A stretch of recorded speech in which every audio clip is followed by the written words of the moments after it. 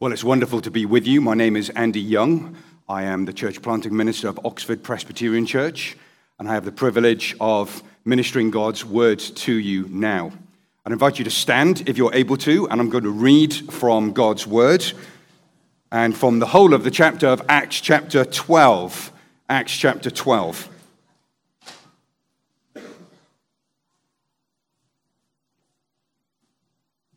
We're going to break into the narrative of Acts, but it's worth noting that a watershed moment has just happened in the flow of the story of Acts. The first Gentile has believed.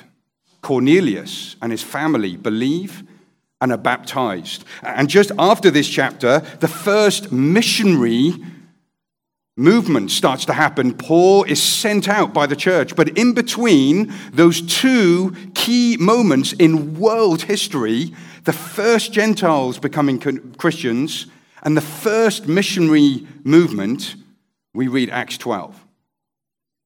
We read of the powers of our world exerting their strength to try to crush what God is doing. But we also see how God, through the very efforts of his enemies, uses those same efforts and weakness of his people to further his own purposes. Let's hear from God's word in Acts chapter 12. About that time, Herod the king laid violent hands on some who belonged to the church. He killed James, the brother of John, with the sword. And when he saw that it pleased the Jews, he proceeded to arrest Peter also. This was during the days of unleavened bread. And when he'd seized him, he put him in prison, delivering him over to 4 squads of soldiers to guard him, intending after the Passover to bring him out to the people. So Peter was kept in prison, but earnest prayer for him was made to God by the church.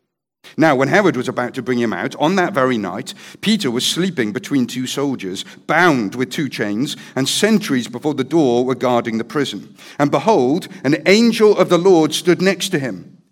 And a light shone in the cell. He struck Peter on the side and woke him, saying, "Get up, quickly." And the chains fell off his hands, and the angel said to him, "Dress yourself and put on your sandals." And he did so. And he said to him, "Wrap your cloak around you and follow me." And he went out and followed him. He did not know that what was being done by the angel was real, but thought he was seeing a vision. When they had passed the first and the second guard, they came to the iron gate leading into the city. It opened for them of its own accord, and they went out and went along one street, and immediately the angel left him. When Peter came to himself, he said, "Now I am sure that the Lord has sent his angel and rescued me from the hand of Herod and from all that the Jewish people were expecting." When he realized this, he went to the house of Mary, the mother of John, whose other name was Mark, where many were gathered together and were praying.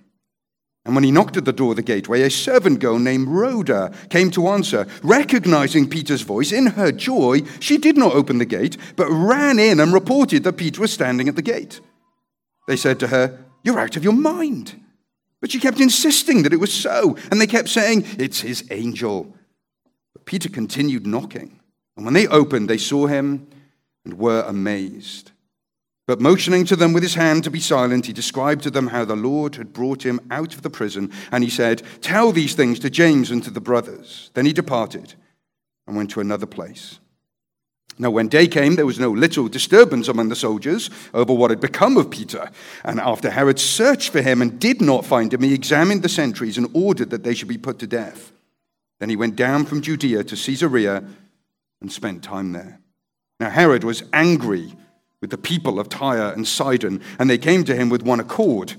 And having persuaded Blastus, the king's chamberlain, they asked for peace because their country depended on the king's country for food. On an appointed day, Herod put on his royal robes, took his seat upon the throne, and delivered an oration to them. And the people were shouting, "The voice of a god and not of a man." Immediately, an angel of the Lord struck him down because he did not give God the glory, and he was eaten by worms and breathed his last. But the word of God increased and multiplied. Barnabas and Saul returned from Jerusalem when they had completed their service, bringing with them John, whose other name was Mark. Amen. The grass withers The flower fades. The word of the Lord stands forever. Do be seated. I bring greetings to you from Oxford, United Kingdom, and from Oxford Presbyterian Church. I'm immensely thankful to Jordan and to Mark for inviting me, and it's a wonderful privilege to be with you. Many of you will have heard of the name of John Wesley. John Wesley, he lived from 1703 to 1791. He was the founder of the Methodist Church. He was a great preacher. He went on many preaching tours. In fact, he came to the United States of America and preached over here. And yet, despite the preaching and despite all that he accomplished, he often faced great opposition. We have some extracts of his diary on one of those preaching tours. And I'm going to read a few extracts to you, which will give you an insight into some of the opposition that he faced. Sunday morning, May 5th, he writes, preached in St. Anne's, the name of the church, was asked not to come back anymore. Sunday evening, May the 5th, preached in St. John's, the deacon said, get out and stay out. Next week, Sunday morning, May 12th, preached in St. Jude's. He writes, can't go back there either. Sunday morning, the next week, May 19th, preached in, he says, Saint somebody else's. He must have forgotten the name of the church. Deacons called a special meeting and said I couldn't return. Sunday evening of the same Sunday, May 19th, preached on the street, kicked off the street. Sunday morning, May 26th, preached in a meadow, chased out of the meadow as a bull was turned loose during the service. You're not going to turn a bull loose, are you, Mark? This morning, I hope not. Sunday morning, June 2nd, preached out at the edge of the town, kicked off the highway. He preached. He gave his life to declaring the truth of God. And wherever he did it, he faced opposition. Not once, not twice, not 3 times, but repeatedly and frequently. His ministry was marked by rejection, by opposition. And this is the reality, isn't it, of God's truth. God's truth, when it is declared, it will elicit a response. It will evince a response from those who hear it. And one of those responses, more often than not, will be open opposition, open persecution, and even hatred. This is what we see in Acts 12. As I said before we read God's word, and we read this chapter in Acts 12 comes at a pivotal, crucial, watershed moment in the life of the church. We should be hanging on the edge of the words of these passages. We should be sitting on the edge of our seats as we read these chapters in God's word. Because in chapter 10 and in chapter 11, the gospel, for the first time, as had been promised to Abraham thousands of years earlier, in your seed, all the nations of the earth would be blessed. It begins to come to pass. Cornelius, a non-Jew, a non-ethnic Jew, a Gentile, an outcast, comes to know the Lord Jesus Christ. And he and his family are baptized. And then what happens? Acts 12 happens. And then in the next chapter, in chapter 13, they're going to send Paul on his first missionary journey. We see Luke, and the Holy Spirit through Luke is trying to give us a salutary lesson. That yes, the gospel will grow. Yes, God will bless. Yes, Jesus reigns and he is building his kingdom. But it will come at a cost. The world will hate us. And we will face opposition. Acts 12 shows the church at its weakest. Yeah, and I'm going to bring this out. The church is at its weakest. This is not some kind of alpha male church, kind of wrestling bears, felling trees, bristling with muscles, okay? This is a church that is weak and hard pressed and struggling to survive. And yet, even then, what do we see? God's power. is shown not through the great things of this world, not through the strong things, not through the great things. God's power is shown even better when the church is at its weakest, when it's on its knees. God shows that through his power, even when the church is weak, he will accomplish his purposes. Notice with me 3 things from this chapter, and here's the first one. Notice the illusion of Herod's power. The illusion of Herod's power. Now, at first blush, as you read chapter 12, what we're presented with is a king, a man, who has considerable power, privilege, and prestige. He can imprison people on a whim. He can extinguish their lives if he wishes so. He does it to James, one of the 3 inner circles of Jesus Christ's closest disciples. He takes him out, and almost certainly his plan is to take Peter out as well. We read it at the end. He can cause whole regions to bow before him. Tyre and Sidon were dependent on Herod for their grain supply. And at a whim, he can switch it off. And they have to come begging. Otherwise, they'll starve to death. He is the Vladimir Putin of his day. That's who he is. Not only that, do you notice he wears royal robes? And he's got a throne? When we read that, you're supposed to kind of go, ooh, wow, the big man's in town. He's a great man, isn't he? He can deliver these wonderful speeches.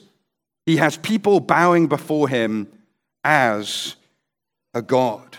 He appears, doesn't he? The passage doesn't hide this from us. He appears impressive, strong, and powerful. Not just that power is exerted against the church. The power, he flexes the muscle of his power at a particular target. And the target is you and me.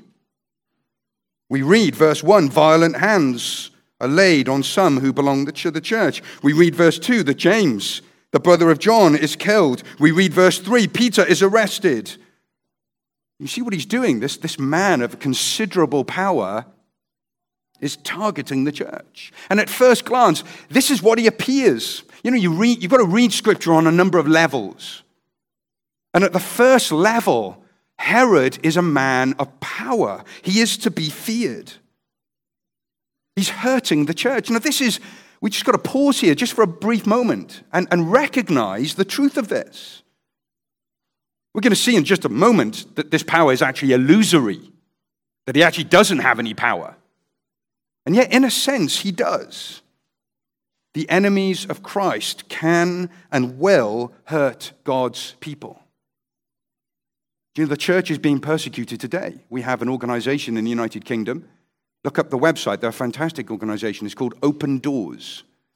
Open Doors. They seek to help and encourage and inform the Christian church about the persecuted church. Did you know that they estimated, and they do this on purpose, they estimate on a conservative level so as not to inflate the numbers. They estimated that in 2022, almost 6,000 Christians were martyred across the world. Did you know that 5,100 of them were in Nigeria? A fifth. Sorry, my maths is terrible. 5/6 of the Christians being killed across our world are in Nigeria. Are we praying for Nigeria? If in Nigeria, they read Acts 12 and they see that the enemies of Christ have some power. And we need to acknowledge this, don't we? And yet we've also got to look deeper. Because this power, as Luke is presenting it, is actually illusory.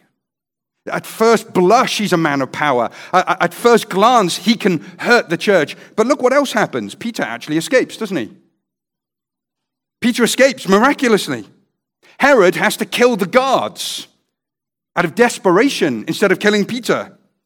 And at the very moment, at the very climax, at the very pinnacle of his power and authority, as he's given this speech, and he's got the whole region of Tyre and Sidon quaking in their boots because of him, what happens?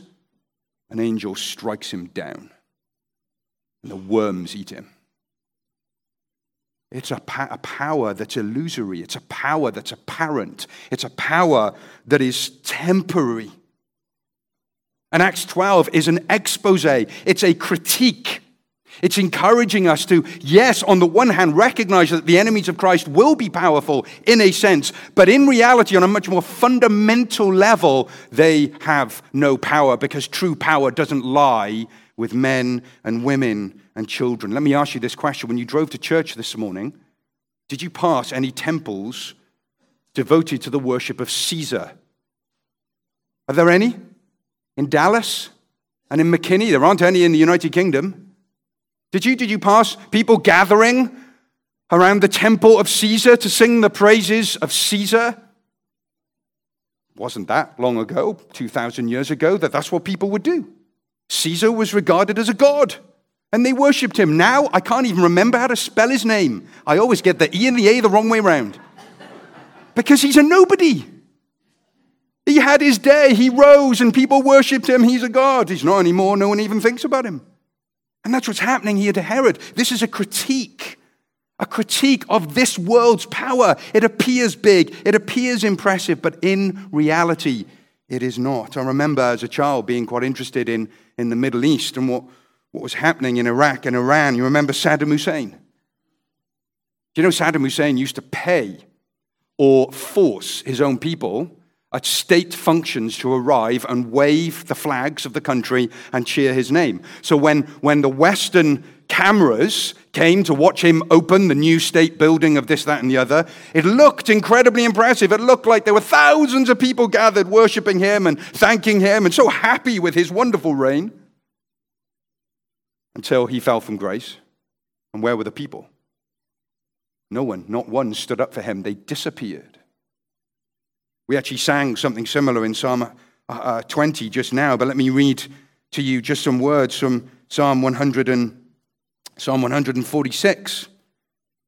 What does Psalm 146 say? It says this, verse 3, "Put not your trust in princes, in a son of man in whom there is no salvation. When his breath departs, he returns to the earth. On that very day, his plans perish." Who are you trusting? Who are you putting your trust in? Well, let me put it another way. Who are you fearing? See, as Christians, we do fear, don't we? I do. I'm scared all the time.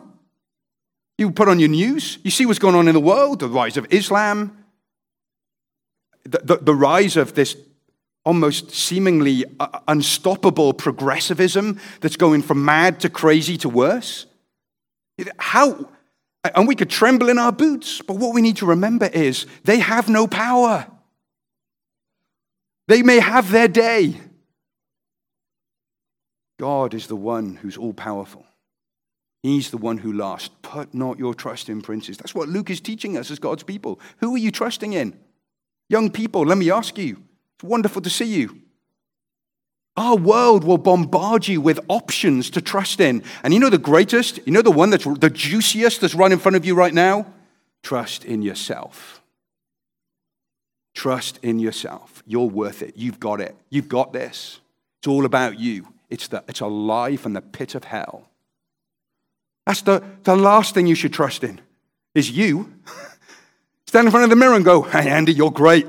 It's all on you today. Now I can go back to bed." If it's all on me, there is no hope. And it's the same for you. Who are you trusting in? Don't trust in the powers of this world. Don't trust in the passing ideologies of our age. Trust in God and in him alone, the illusory power of Herod. Secondly, would you notice with me the importance of the church's prayer? The importance of the church's prayer. What does the church do in response to this outbreak of opposition? What do they do? Isn't it amazing? They do one thing in this passage. One thing. The church do nothing except this. They're not recorded doing anything at all. They're almost entirely passive, the church. What do? We read in verse 5. So Peter was kept in prison, but earnest prayer for him was made to God by the church. And we read in verse 12, when he realized this, he went to the house of Mary, the mother of John, whose other name was Mark, where many were gathered together and were praying. What's the church's response to an onslaught from the evil one and to our enemies. What's the weapons of our warfare? We got this. We pray. That's what we do. We pray. And notice a few things about the way they pray. And this is so simple, it's going to be almost embarrassing. You're going to think, you brought Andy Young from Oxford to tell us this? But it's so simple, but it's so profound. We have to recover this. Notice who they pray to. An earnest prayer was made to Mary? No. To Peter, the Pope? No. To the saints? To you and me? No. Who do they pray to? They pray to God.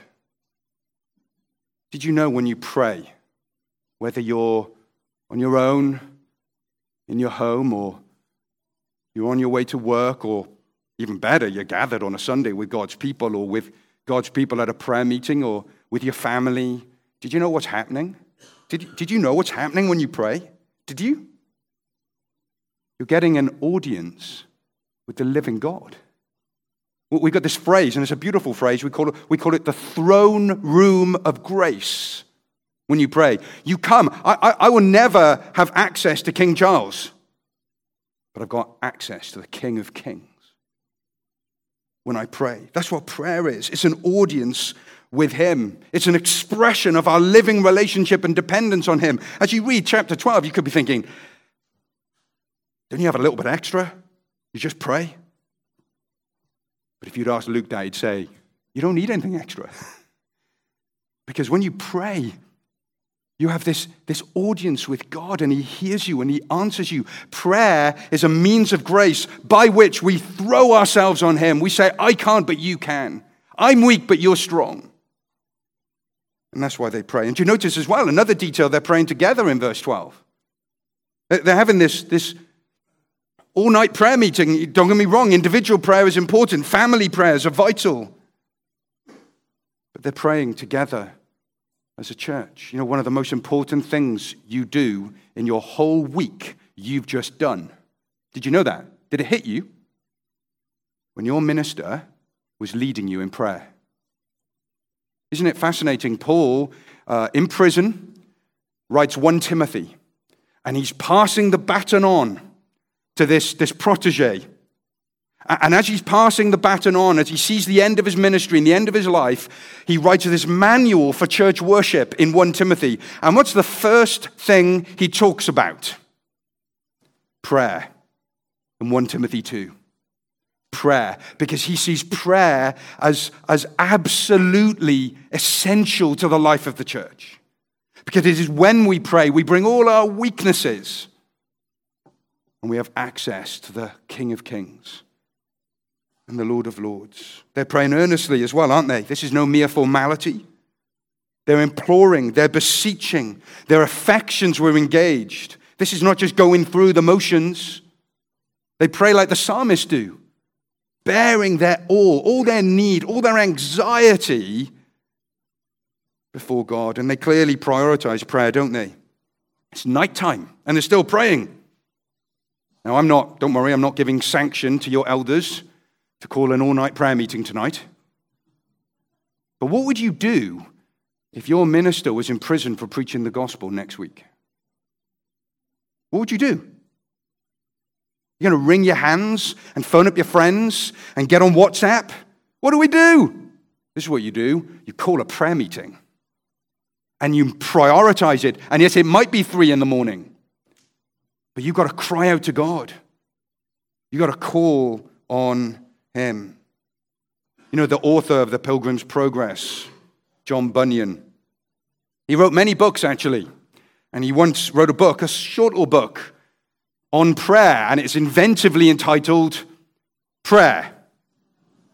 On the very first page of that book, he says this: there is much to be done after we have prayed, but there's nothing to be done until we have prayed.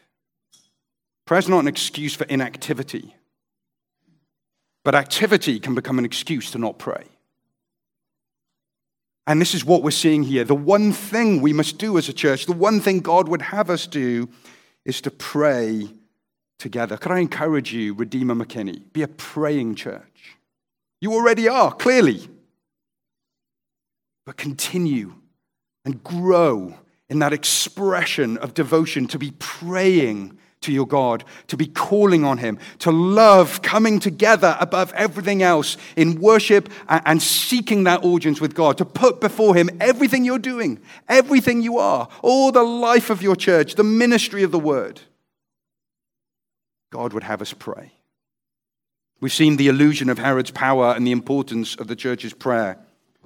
Thirdly and finally, notice the immutability of God's purpose. Now, you might be sitting there going, immutability, what's that? That sounds like a nasty disease you need to go to the doctors and get some cream for. No, immutability is a fancy theological word that means that God is unchangeable. He's unchangeable. He doesn't change.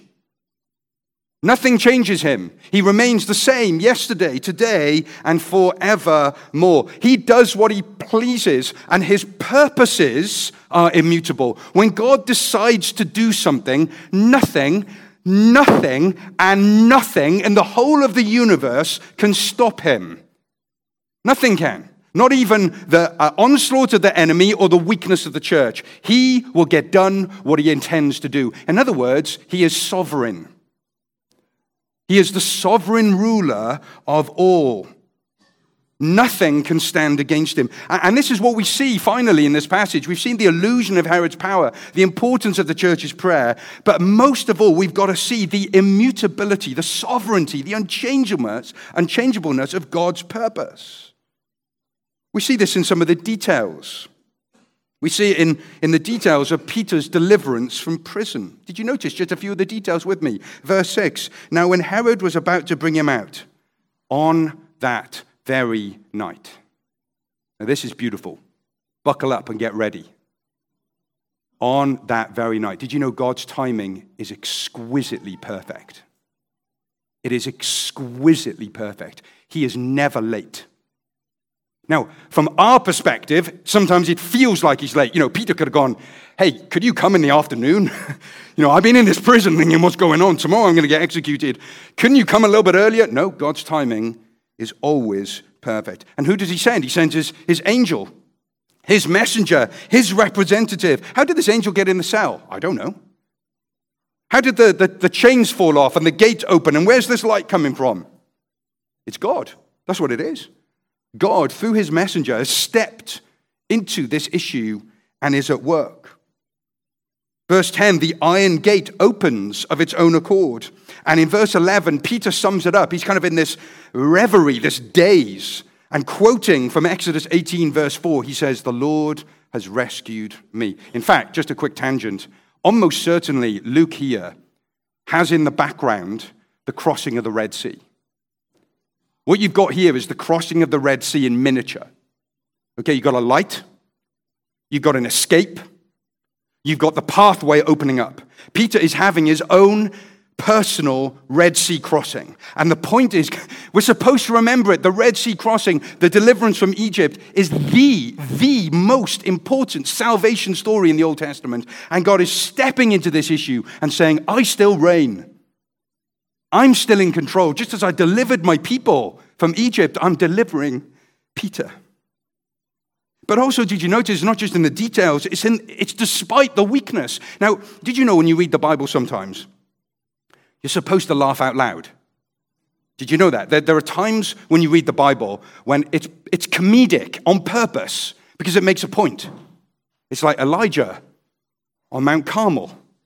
You know the story? And our Bible translations anesthetize us from the visceral brutality and even crudeness, what we call in the UK toilet humor. Okay, I'm going to paraphrase it. Don't worry, I'm not going to be impolite in present society.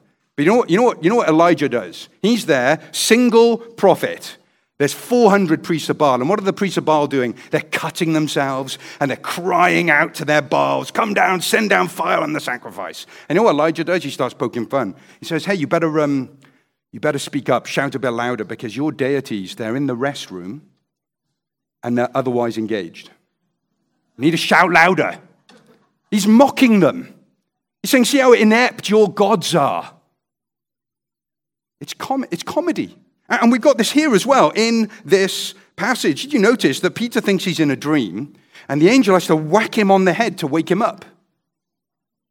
He doesn't have to do that. He has to give him childlike instructions. Did you see that? Now, anyone who's got children or grandchildren, you know the deal, okay? Some of you will have experienced this morning. You're running a little bit late to church, and there's your little Jimmy, okay? He hasn't got his shoes on, hasn't got his coat on, he hasn't got a belt to do his trousers up. And you're like, okay, let's get you dressed. Okay, put your shoes on. No, that's the wrong shoe. That's the wrong way around. I'll do the laces for you. Okay, put your coat on. No, not on your head. Okay, that's what happens, isn't it? And you have to step in and give childlike instructions. Well, that's what happens here in these verses. Pick up your coat, Peter. Put on your shoes, Peter. Follow me, Peter. Why? Because we're being shown that the church is weak. He can't even believe what's happening. Do you notice what happened with Rhoda? What happened with Rhoda? By the way, isn't it beautiful we get given a name? Isn't that beautiful? Did you know our God knows every single one of his children by name? By name. And here, Rhoda, she does nothing. All she does is open. Well, she doesn't open the door. But she's named for the whole of history. We're sitting here talking about Rhoda because she matters to God. They're there praying for the release of Peter. Rhoda, go get the door. She forgets to open it. She runs back. I mean, it's funny. And then when she goes in, they're there praying, dear Lord, would you deliver Peter from prison? Rhoda bursts in. Hey, you won't believe it. Peter's at the door. Rhoda, would you be quiet? We're praying here. We're praying for the deliverance of Peter.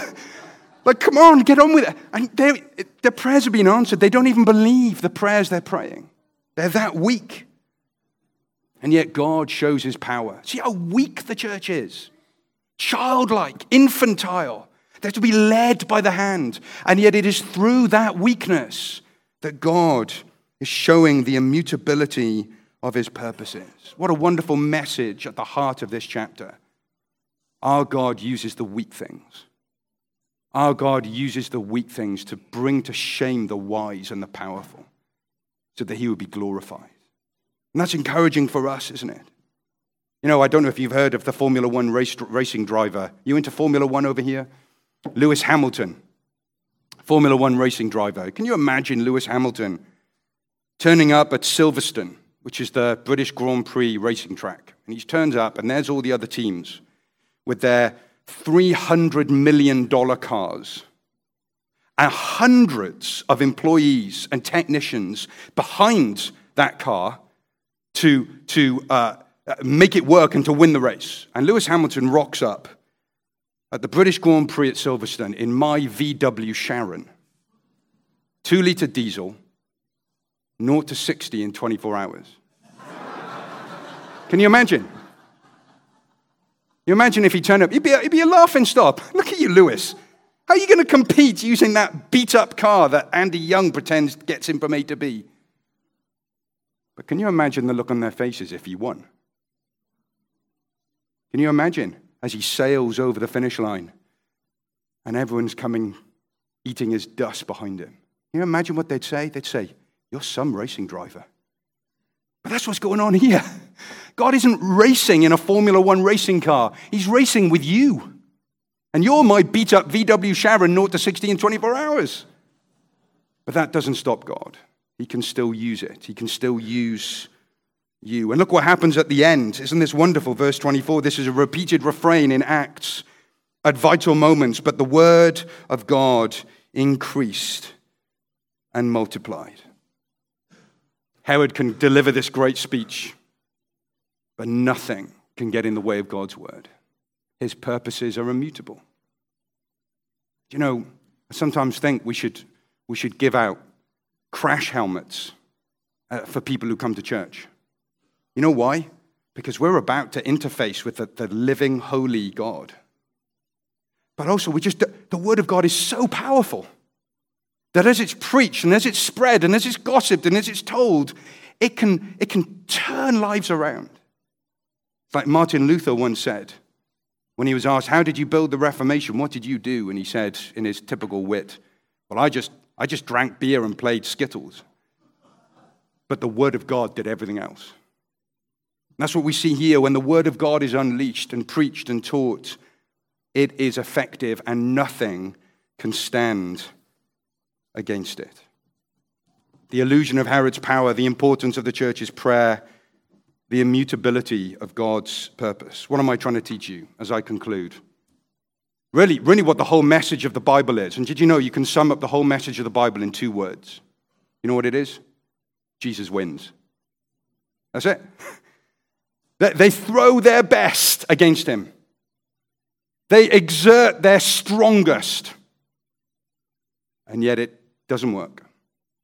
Jesus wins, despite persecution, despite imprisonment, despite even death. The church grows and advances. I want you to be encouraged this morning. Our God reigns, and he still reigns. And our God rules, and he still rules. And our God still uses the weak things. And don't be sitting there thinking, well, he kind of puts up with us. No, he loves using our weakness. When you come to God with your nothing, he can do everything. It's actually a problem if it's the other way around. He can't use you. There's nothing he can do with you if you come going, look at me, God. I got something for you. It's when we come broken, beaten, bruised, battered. It's at that very point that God can magnify his glory and show his power.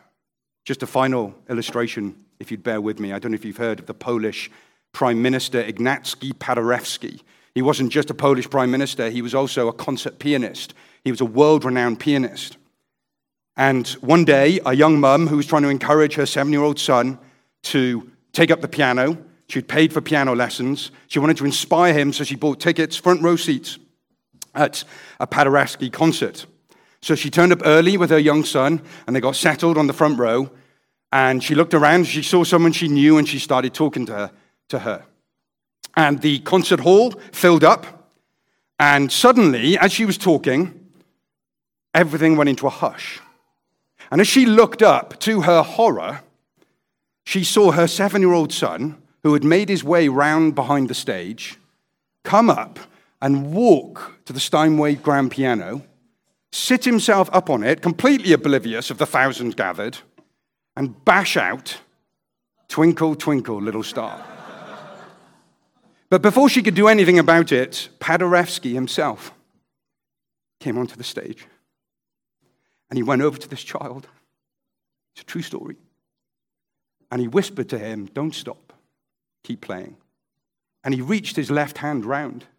And he started playing a bass line to "Twinkle, Twinkle, Little Star." And then a few bars later, he reached his right hand round as this boy has gone.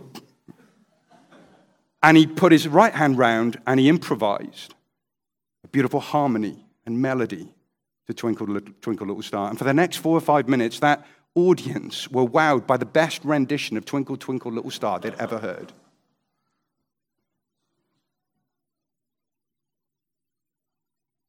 Do you know that's what God does with us? You have to forgive me, I'm a Welshman. But that's what God does with us. All Jordan Stone has got is a "Twinkle, Twinkle, Little Star." Did you know that? No offense, brother. And I've got less. That's what, when I stand up in the pulpit, that's all I've got. I've got "Twinkle, Twinkle, Little Stars" for you. But Jesus Christ comes and puts his arms around us. And he takes the quite silly efforts of his people. And he wows the world. That's what our God is about. And that's what's happening in Acts 12. God's power through the church's weakness. You know, John Wesley's diary carried on. Sunday morning, June 2nd, preached out at the edge of town, kicked off the highway. Sunday evening, June 2nd, afternoon, preached in a pasture. 10,000 people came out to hear me. Failure, failure, failure, failure, persecution, opposition, failure, persecution, opposition, failure. 10,000 hear the gospel. That's the way our God works. Be encouraged that in your weakness, our God will show his strength. And may he do that here to the amazement of his enemies. Let's pray together. Father in heaven, you are strong. You are powerful. We are weak. Oh Lord our God, encourage us, we pray. Encourage this church. Encourage Redeemer McKinney Presbyterian Church. Bless all that they do, that the ministry of your word, the administration of the sacraments, the gathering for prayer, and much else beside would be blessed of you, that you would do things that would amaze even them, that you would answer prayers that they don't even believe in when they're praying them, and that you would be honored and glorified. Build your church so that one day in the new heavens and new earth, we will all gather and glorify you for all eternity. It's in Jesus' name we pray. Amen.